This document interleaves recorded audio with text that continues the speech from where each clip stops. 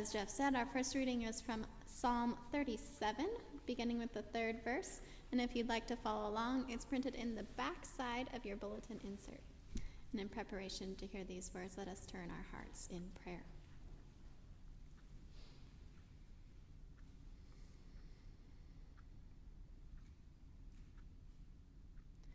Holy God, we give you thanks.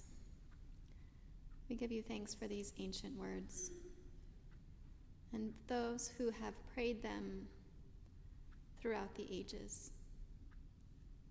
We ask that you would open our hearts and our minds this morning, that we might hear your word for us this day. Amen.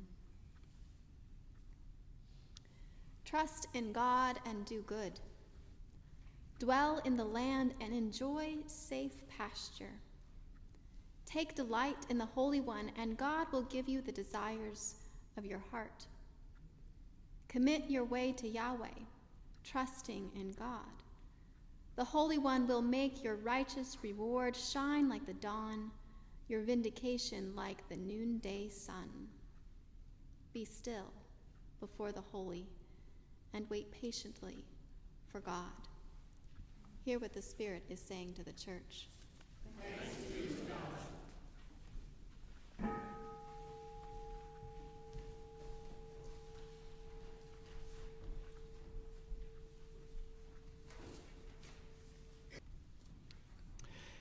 Trust in God and do good, we are told by the psalmist. And we will dwell in the land and enjoy security. Take delight in God, and God will give you the desires of your heart. The desires of your heart. What are those desires, those longings, those aspirations, those cravings of your soul? Once a young woman said to me, wrote Haifetz, what is a sign of someone who knows God? I became very quiet, and I looked deep into her eyes, and then I replied, my dear, they have dropped the knife. Someone who knows God has dropped the cruel knife that most so often use upon their tender souls and others. Those who know God have let loose of the knife of judgment and the knife of self-criticism. So is this God's desire of our heart, to be without judgment? In the Hermetic writings, it's recorded, the desire to know God is a road that leads to God, and it is an easy road to travel. God will come to you everywhere. God will appear to you everywhere at all times, at all places, most especially when you don't expect. While you are awake or while you are asleep, while you are traveling or while you're at home, while you are speaking or while you are silent. For there is nothing in which God does not exist. Do you believe this? I want to, but do I? You know, we explore the Spirit of God in the exact same way that we explore the spirit of another person. If this is true, and I believe it is, we then have to contend with these words of Jesus from the Sermon on the Plain, recorded in St. Luke, which is our gospel text this morning. Listen to these words, and Jesus is speaking. But to you who are listening, I say, love your enemies. Do good to those who hate you. Bless those who curse you. Pray for those who mistreat you. If someone slaps you on the cheek, turn to them the other also. If someone takes your coat, do not withhold your shirt from them. Give to everyone who asks. And if anyone takes what belongs to you, do not demand it back. Do to others as you would have them do to you. If you love those who love you, what credit is that to you? Even sinners love those who love them. And if you do good to those who do good to you, what credit is that to you? Even sinners do that. And if you lend to those from whom you expect repayment, what credit is that to you? Even sinners lend to sinners expecting to be repaid in full. But love your enemies, do good to them, and lend to them without expecting anything back. Then your reward will be great, and you will be children of the Most High, because God is kind to the ungrateful and wicked. Be merciful, just as your God in heaven is merciful. Do not judge, and you will not be judged. Do not condemn, and you will not be condemned. Forgive, and you will be forgiven. Give, and it will be given to you. A good measure, pressed down, shaken together, and running over will be poured into your lap. For the measure you use, it will be measured to you.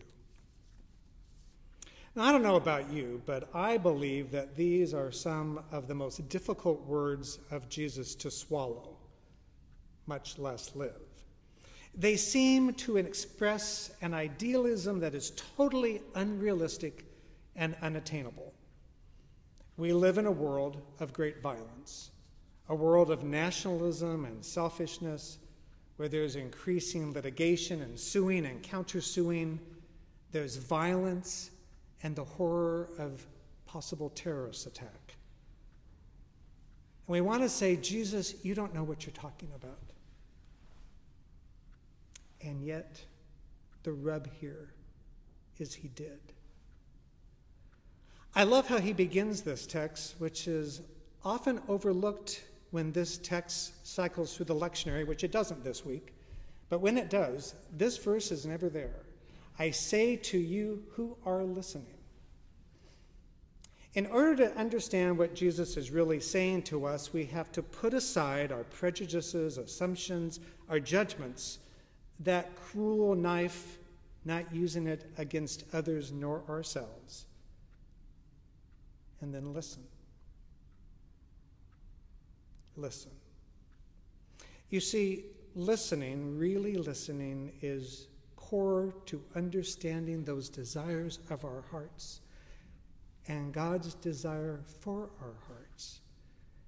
For you see, where our desire is linked with God's desire, it becomes the same desire. We then run up against the golden rule that Jesus taught us, which is equally difficult for us. Love your enemies. Do good to those who hate you.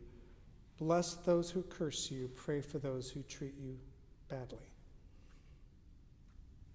Come on, Jesus. Get real. He is. So when you hear the word love, as in your neighbors, what comes to mind? Jesus isn't telling us to be in love with our enemies.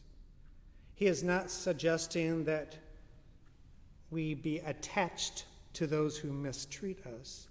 He is not even necessarily implying that we are to like our neighbors. The Greek verb used here in the gospel is agapo, where we get the noun agape or agape, pronounced each way, either way. Agape is a special type of love. It's not that physically expressed love that two lovers express for one another, that intimacy, that sexual love. That's eros. And it's not the love that we have between two good friends, like brotherly love. That's philios, where we get the word Philadelphia. Or that kind of communal love that we experience here at 7th Avenue. That's koinonia. No, agape love is holding an attitude of positive regard toward another person, regardless of how you feel about them, regardless if you agree with them, regardless if you like them or not. It's an intention for their well-being. And this, my friends, is the kind of love that God has for us. As the Irish Jesuits write, this kind of love is one-sided in that return is not expected. God reaches out in infinite love to every single person without exception. God's desire is for every person to experience this kind of love.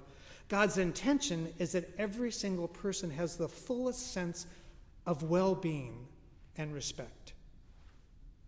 This hit home again to me this week. I was in Union Square walking up from BART, and a man grabbed my hand and asked me for some money or for some change. And I told him I didn't have any, and I really didn't. I was literally penniless. All I had were credit cards. And I said to him, I'm sorry, I don't have anything. He grabbed both my hands and he looked me in the face and he said, thank you for seeing me. Thank you for hearing me. Thank you for listening to me. You made my day. And he smiled. I remembered once again what the simple act of recognition and acknowledgement can do in and bring about in another person. Agape love is the kind of love that the father in the story of the prodigal son had as he was waiting his boy's return. The father continued to love his son even at the lowest moments of the son's debauchery. This is the kind of love that God has for you and me. And what would it be like if we had that kind of love for one another? The late Mother Teresa of Calcutta once said, love to be loved has to hurt. I must be willing, she said, to give whatever it takes not to harm other people and, in fact, to do good to them. This requires that I be willing to give until it hurts. Otherwise, there is no love in me, and I bring about injustice, not peace, to those around me. So love, to be loved, must be freely given without any expectation of return, which returns me to our original question. What is it? What is it that is the desire of your heart? What do you long for? Only you can answer that question for yourself. But for me, it is intricately linked with Jesus' teachings of loving without expecting anything in return, and to listen, to really listen to one another. For in the listening, we are more able to be attentive to the nudgings of God's Spirit, as Mechtild of Magdeburg, that 13th century German mystic, put it. And God said to the soul, I desired you before the world began. I desire you now as you desire me. And where the desires of two come together, their love is perfected. And where there is love, there is no judgment. Where there is love, there is no criticism. Where there is love, the knife has been dropped, never to do harm again to ours or another's soul. For where love is, there is respect. Friends, may this be true for each of us as we listen, attending to our heart's desires. Amen.